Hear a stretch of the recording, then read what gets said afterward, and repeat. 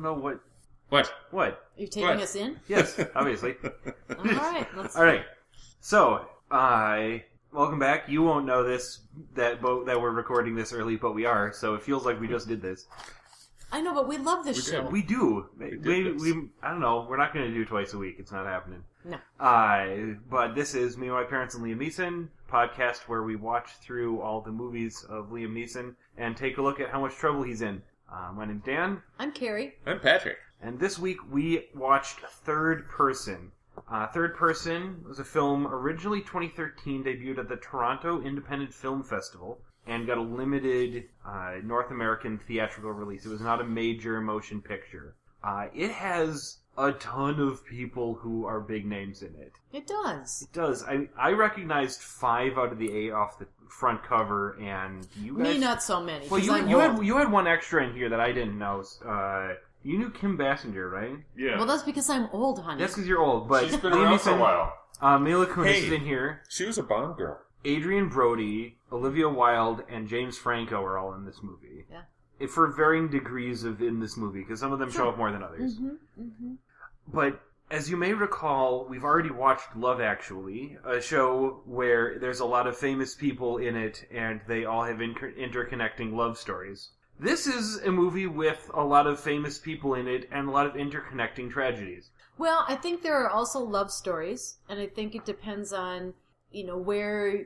I mean, it's not like, oh, we're gonna find love, and we're gonna live happily ever after. Love Actually also didn't have that, because there was some things that didn't go well in that one. Right, but it was still seeking love, and this wasn't a seeking love movie. It's not a seeking love movie, it's a seeking closure movie. But you don't know that. We don't. No. Alright, so before we get into things, we need to make sure we're doing things in proper order. Other movies that came out in 2014 that are worth talking about. No, it's just, this movie didn't have a chance.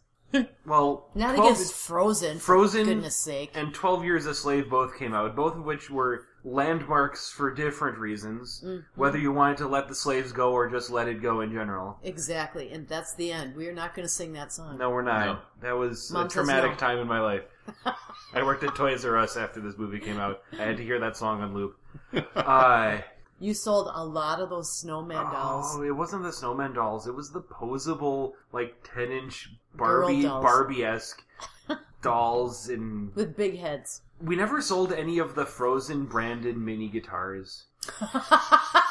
Of course they had of course they did. They had Frozen branded everything. Yes, it was so dumb. It was terrible. Okay, we digress. Okay. So, movie also directed by Paul Haggis, who has directed other big names. He directed the good version of Crash. That is another one, if I'm recalling correctly, where a lot of famous people are in it and they all have an interconnecting story. Mm-hmm. Wow. I believe that was that one. He's good at that. There was a bad version of Crash that has Jason Statham in it. Don't watch it, kids. Okay. But there was a sequel to that one. I've seen that one too. Don't watch it, kids. Okay. Our 0 to Neeson is pretty quick on this one. This is at 0. This is at 0. The movie opens on Liam Neeson, whose character is... From the back. From the back. Sure, I mean, but yes. it's him. No, it's him. Michael Leary, if I'm recalling correctly, his character's name, is a writer and doing some writing. He's definitely doing some writing. Mm-hmm. Yes, I mean... Or at least thinking about his writing. He's not actually in the process He seems to be stuck. He's stuck somewhere. He's got a writer's block. He's been referred to as a Pulitzer Prize-winning writer. He does eventually, yes. And we find out that he's had, a successful book and other subsequent books, but, he's kind of stuck. His journal talks about himself in the third person. But at this very first scene, it's very important to mention, he's sitting in a dark room. I think he's smoking at the time. There are pills. There's liquid of some sort in an old-fashioned glass. Yeah. Very much going the, troubled writer trope. Mm-hmm. And then the voice of a child, a little too loud and too close to the microphone so that you make sure you hear it, says, "Watch me." And he turns around, and we don't see who said it.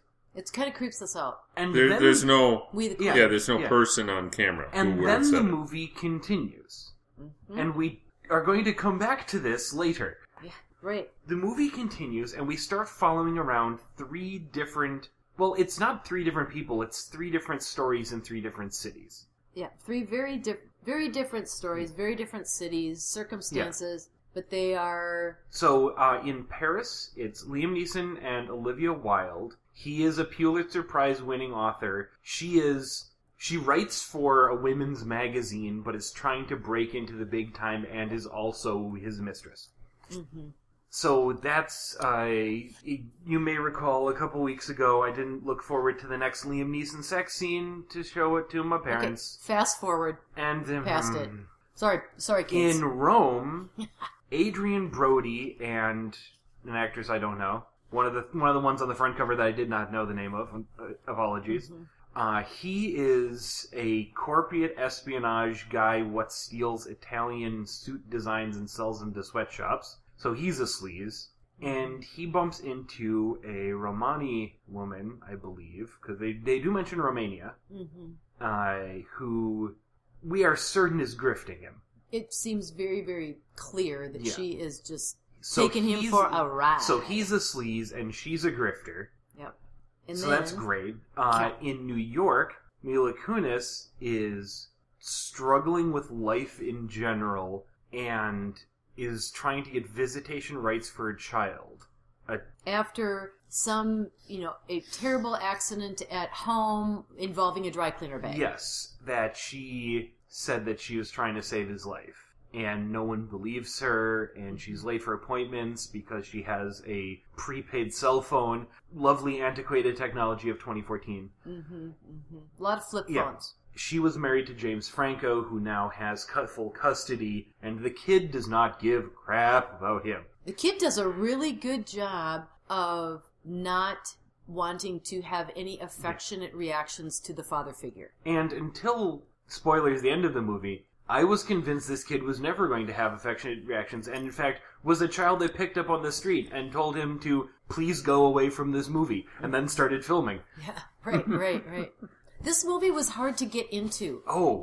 Because it felt so disjointed. It took probably until the middle of the movie. But it was pretty easy to start disliking characters. Oh, these characters that are was immediate. Awful. Well, and then the other weird thing is... Not poorly written. No. Awful people. Yes, the characters...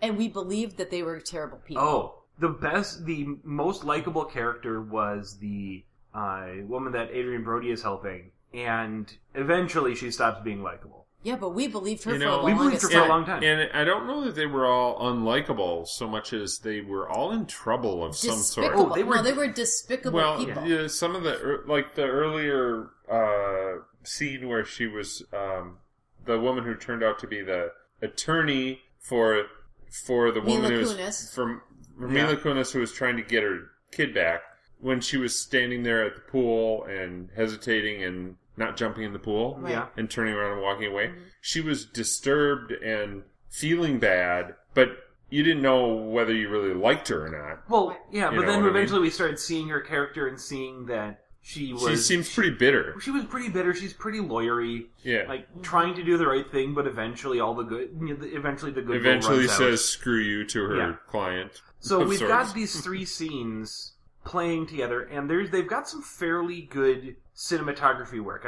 We don't usually talk about cinematography here because we're looking at characters, but this is critical in this movie. This is very important because not only are there 3 separate scenes, but they will transition between them in very similar ways. Mm-hmm. One person drives down a street, and then the very next scene, it's a jump cut to a different person driving a different car in a different street, but in the same direction, as if we just moved the camera slightly. Or walking down a hallway, we see the person from the back, and then the camera switches to the front, and it's a different person walking down a hallway. So at this point, you're thinking, okay, this is pretty clever camera work. We're connecting the 3 scenes this way. Mm-hmm. But there's no actual connection between the 3 scenes. They were just watching 3 movies at the same time. And so the pace feels quick.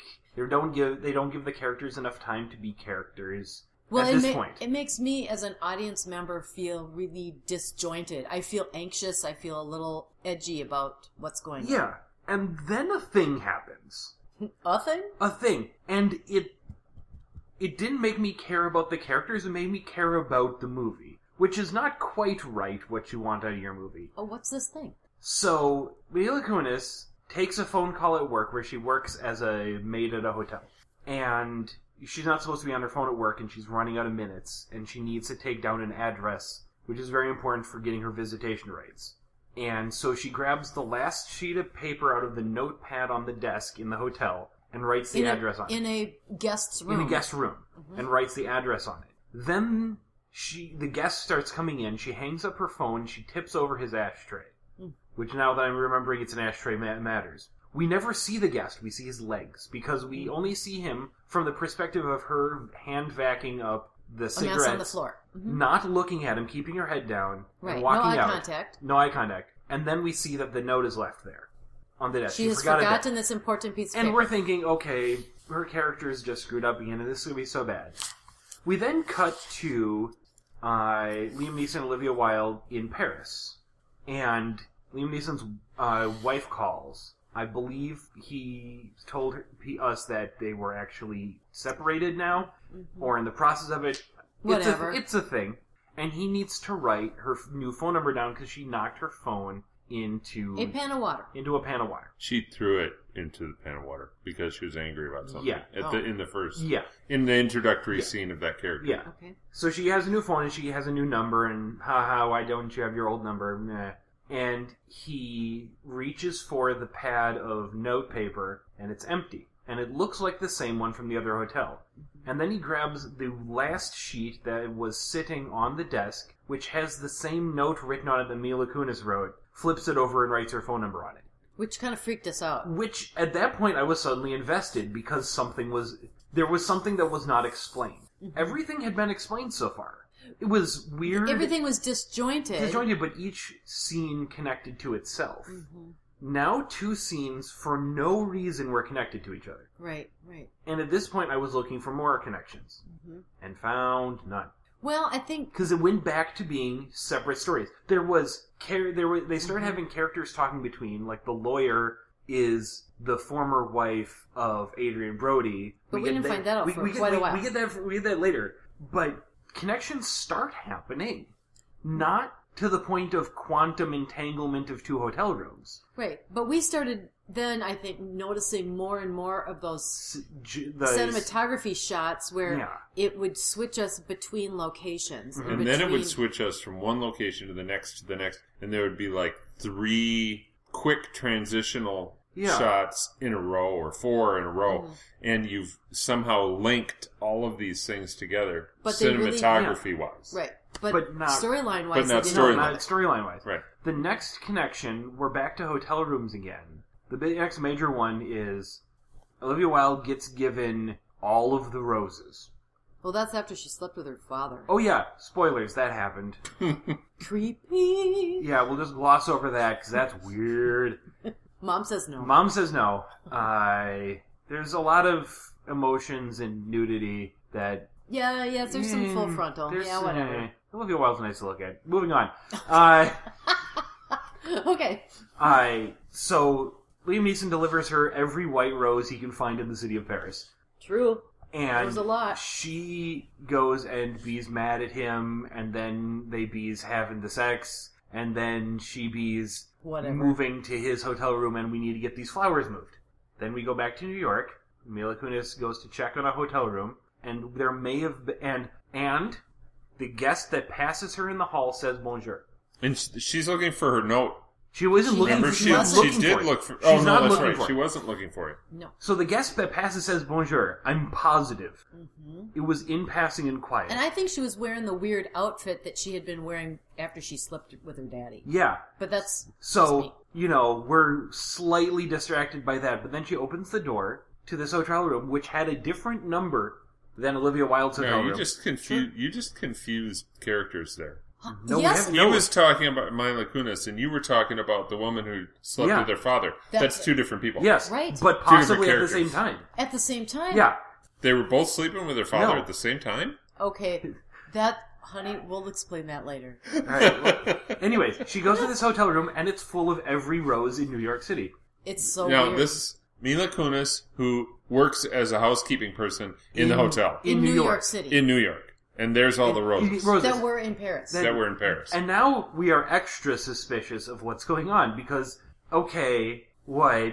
And what, to bring it all back, she's vacuuming Olivia Wilde had the phone number note. She stole it. For the wife. Stole it, decided at this moment that she didn't need a call, crumpled it up, and missed the trash can. Mm-hmm. So the maid... Mila Kunis comes in, starts vacuuming around, looks down at the trash can, sees the note, unfolds it, realizes it's the note that she was missing, and starts breaking everything. And then she got angry and started breaking everything. Yeah. Because she's already been told that she will never see her child again by that time. Yeah. So, okay, now things are really connected. Sort of. Kind of. Well, it's more connected than it was before for no reason. But we still can't figure it out. We still can't figure it out. Again, it's taking too long to make us care. Wait a minute. The one thing I did write down is that this turned into a 2-glass-of-wine movie when she was pretending that her left hand was Liam Neeson caressing her boob. I mean... Oh, that was creepy. I just thought I had to mention that for the podcast people. Okay, back to the show. Everyone wishes their left hand was Liam Neeson. I don't think so. It'll be the tagline of this podcast from now on. It's good. And when you get to the end... when the movie's starting to wind down, you really expect stories to start having a high note. Mm-hmm. You expect things to start being resolved, and things do not start resolving yet. But that's because we're used to generic Hollywood. We are used to generic Hollywood, but generic Hollywood works for a reason. Yeah, but, well, I'm going to save this for later, but I think this works. It worked eventually. It took too long to work. Well, too long for you because you're young. Us old people need things to take a long time. We're slow. I sat through plenty of artsy movies. Speak for yourself, old woman. Ooh, okay. Them's fighting words. Okay, enough of that. The things start shaping up really oddly. We've started to put together that in all three of their relationships there is a child missing in some way. Mm-hmm. Yes. Do we find out how... The Romanian woman, we're not sure if her child was taken or not, or if she's just grifting. She's grifting. Mila Kunis' child was taken from her after she allegedly tried to kill him. We don't know if that's true or not. Though he didn't die, and spoilers, I think she did. Spoilers, I don't think that she did. It's not resolved. I don't think that she tried. But anyway, that's just my mom's point of view. And then Liam Neeson's child... That child did die. Drowned in the swimming pool. And so did Adrien Brody's. Yeah. And so did Adrien Brody's. They both drowned. Mm-hmm. So now we've got 4 children, all in danger of some kind. Mm-hmm. And none of them are saved. The missing child never appears.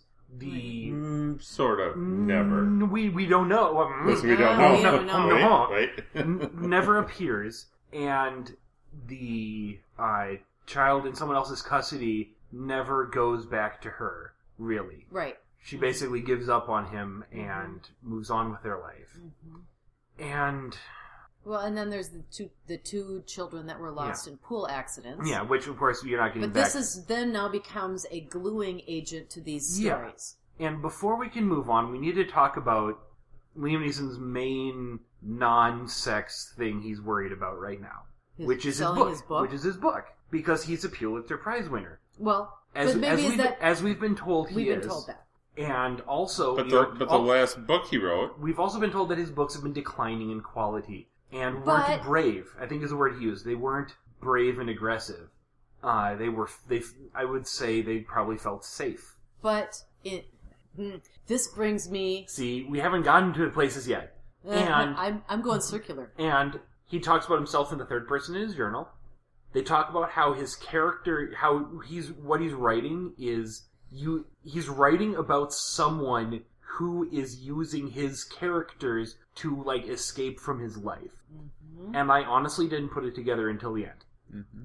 Not until the very, very end did I put this together. And who's the first one? Who's the first one to go away?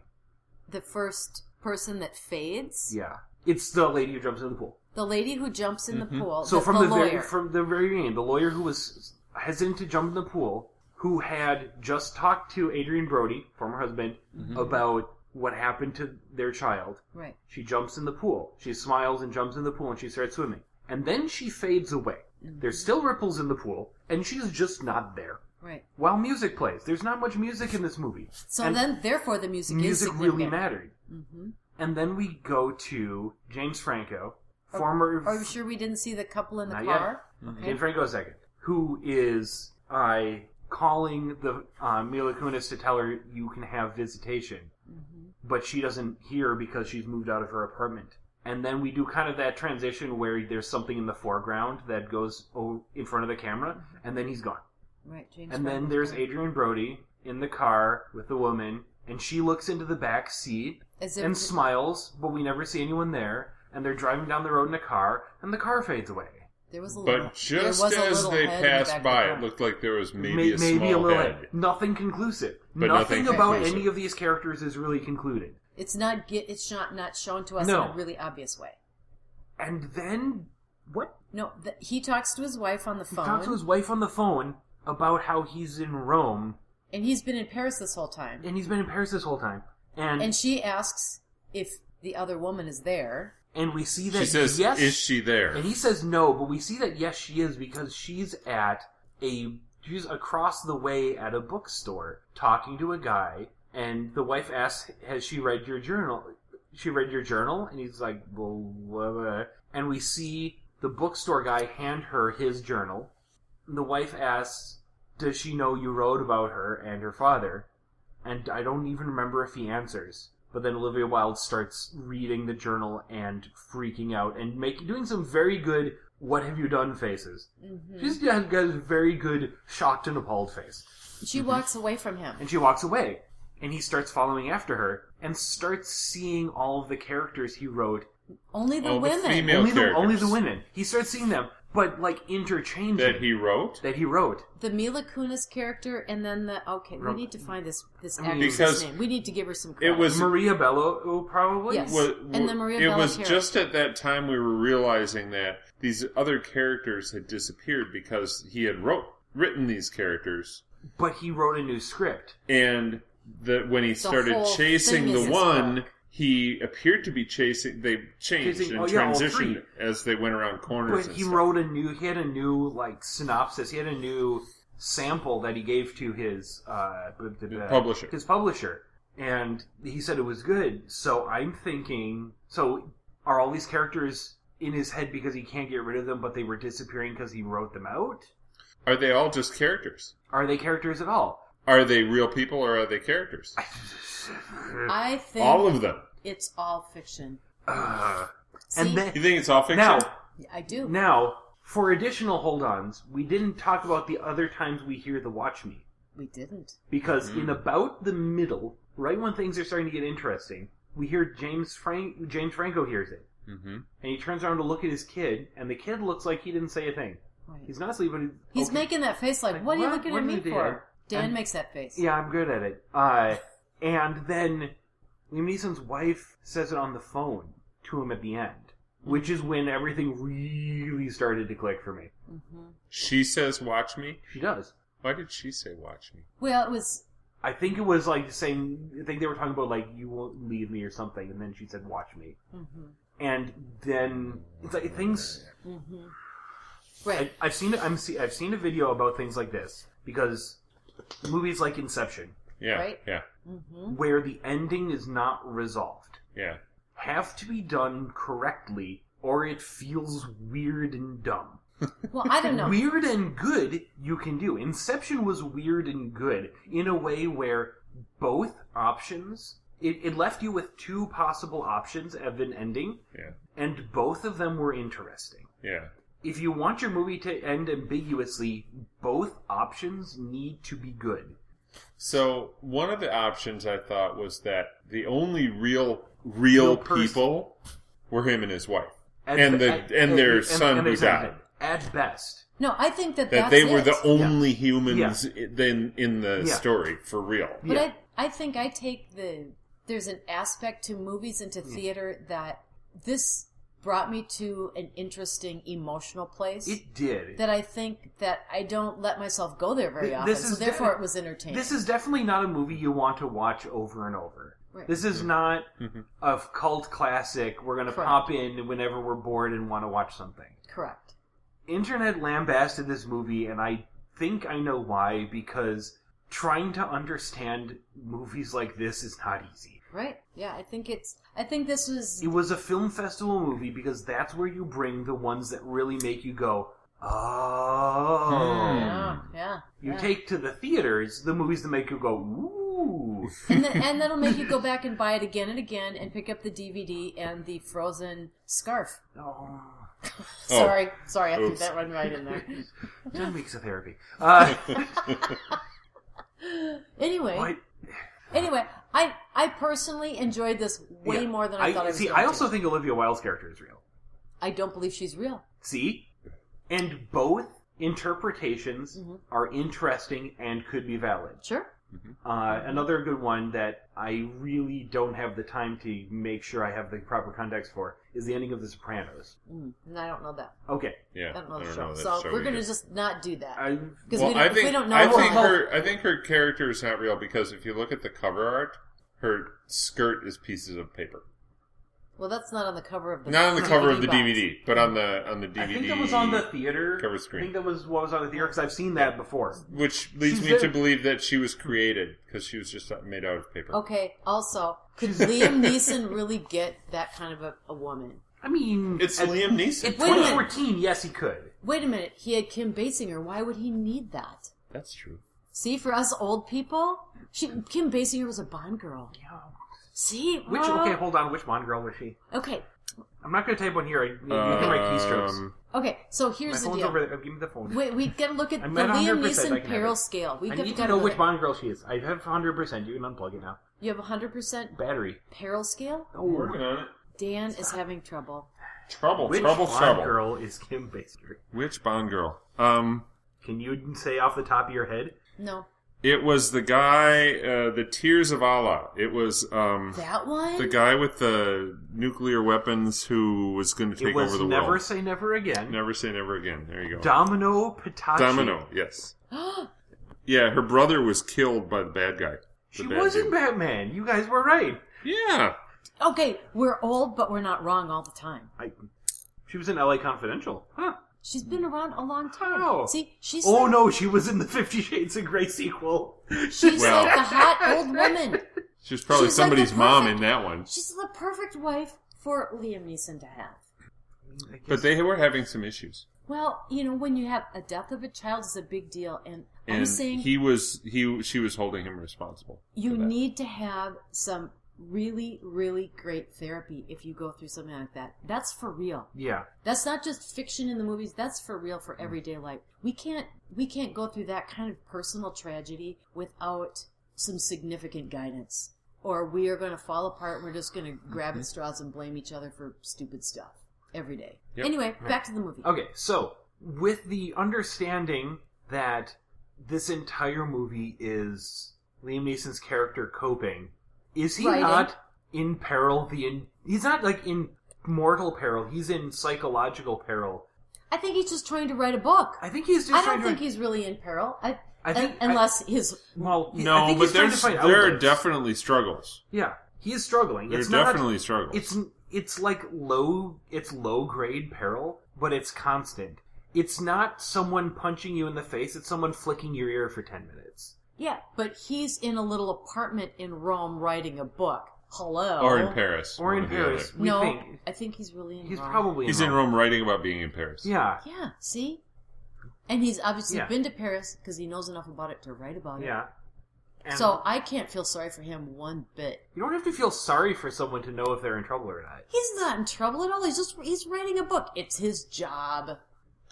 He's bad. Okay, so then stress, I'm going to say I'm in peril when I'm cleaning the kitchen. So stress is not peril, I think is what I'm hearing her say. Okay. That's there are different things apparently. What if we've talked about how he handles peril being a factor in the scale. It's not, he's not even in peril. What about how he handles the not peril? Because if stress is not peril, he is stressed. Guess what? He's very then stressed. That's a whole different podcast. Okay, fine. Tune in next week for the Liam Neeson Stress Index. Oh dear, I don't think he's in peril at all. Like, is this the mythical zero? This is not a 0. I can't give it a 0. Sorry. Okay, why not? Because he's too wrapped up in his emotions and the stressful life. That's stress. It's not peril. Yeah. Peril is mortal danger. What do you consider peril? Mortal danger. We gave him peril for having to listen to his kid practice drums in Love Actually. Yeah, really. I was thinking, wait a minute, this is new standards today. We're going to go for new standards. For those of you not watching the video version of this podcast that we aren't putting out, Mom's making faces. Are you looking up the definition of peril? I am looking up the definition of peril. His family was in peril.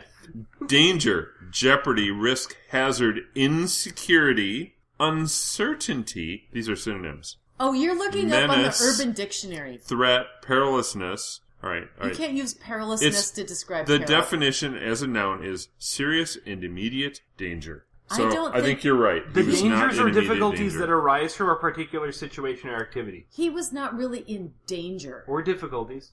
Oh, what? He was having a hard time with a BM? Yeah, I think he was having a hard time with his book, which starts with B. I couldn't think of an M word to follow it up with. Okay, so you're going to say that the next day you go to work, you are in peril? Usually, yes. Because you're having difficulty at work? Yes. It's very perilous. Okay, I'm afraid I have to agree with you. Stress is not peril. Okay. Oh, Mom for the win. Okay. Mom for the win. One for you. Tune in next week when Mom will be replaced on the podcast with someone that agrees with me. Okay. Wait, that's going to be Yes, sir, Nathan. Mr. Oh President. no, he will agree with me. That's going to be Nathan. He'll be here, and then they'll kick me off the podcast for sure. No, he'll just participate. He'll be our guest host. We're definitely watching Taken when Nathan's here. Oh yeah. We're going to get that one out of the way. That would be we so gotta do fun. that. Okay, so Might have to double up and watch Taken 2 as well. I mean, it's a day off. We can do it. Might have to watch Taken 2 too. We could do all three. There's 3. No, Stop. Oh my gosh. Mom will explode. There's not enough wine in the cupboard. Buy some wine We'll first. go make you some Kahlua. It's fine. Okay. What were we doing again? We were trying to I was figure trying out to tell the you that it's peril not a meter. 0, and you were trying to tell me that I'm wrong. I would acquiesce to a 0.5. I mean, what is the theoretical 0? A movie where nothing is... There's no danger. There's no danger at all? I don't think that he was really in danger. His character was not in danger. No. Nobody ever pointed a gun at him. Okay, syphilis... His characters were in danger. His characters were in danger. No. They had different So, guns. see, if No, you no, look no. at him, if you look at the fact that he was writing about himself, the characters he was writing were in him, peril. But guess what? and were in peril. But we never Does that mean he's thought in peril? that until maybe the very last second. Well, And it's then- because we're just slow. You are. Hey, I'm right here. Oh, yeah, you too. See, this is our argument to bump it up to a 0.5. Because I think the mythical 0, nothing bad ever happens ever. And he floats on clouds of butterflies and eats marshmallows. Well, right, but see, you don't that know. doesn't exist. You don't truly know how many of those characters were fictional characters in his mind and how many of them were real people. But that wasn't the Liam Neeson character. But those weren't the Liam Those were Neeson the Liam Neeson character's character. Like the guy who was getting the guy who was getting... I'm the one who's writing the spreadsheet, right? I could just mark it a 0.5 and do whatever I want. Yeah, you could. Okay, but I'm then done. we'll listen. What do you say? What do you say? I'm done. You're just done? She's quitting.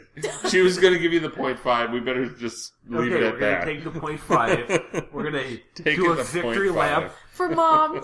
Yeah. Okay. I didn't think we were doing 0.5s, but we better do a 0.5. We already did a 2.5. I agree with you. I don't think we can give it a 0, but it's awfully close. I don't think a 0 is going to exist. Yeah. It really probably shouldn't exist, or why are we watching the movie? We Yeah. might as well be looking at vanilla pudding set up in the refrigerator. Yeah, Well, I'd rather watch paint dry. We haven't done that. we haven't done the podcast on that first movie we watched yet. That one also wasn't going to be... That one was also... He got crucified in that one. Oh. That was some significant peril. There was some Spoiler alert. significant peril on that. Okay. That's enough of this now. Tune in next week when we do this again. Bye.